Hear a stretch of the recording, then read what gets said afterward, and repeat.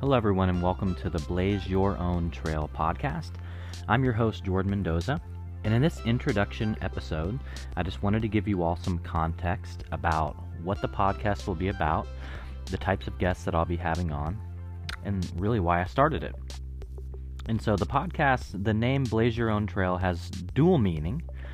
For one, I'm actually a massive Portland Trailblazers fan. I grew up in the Portland metro area, and I've been a fan my whole life.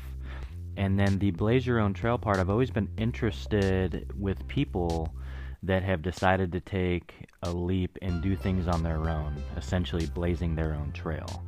And so that's really where the naming rights came from for the podcast.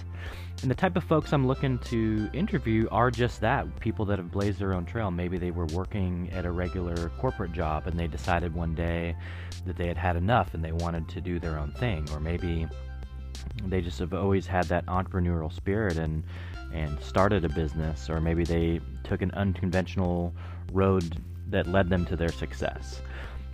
So those are the types of people that I'll be interviewing.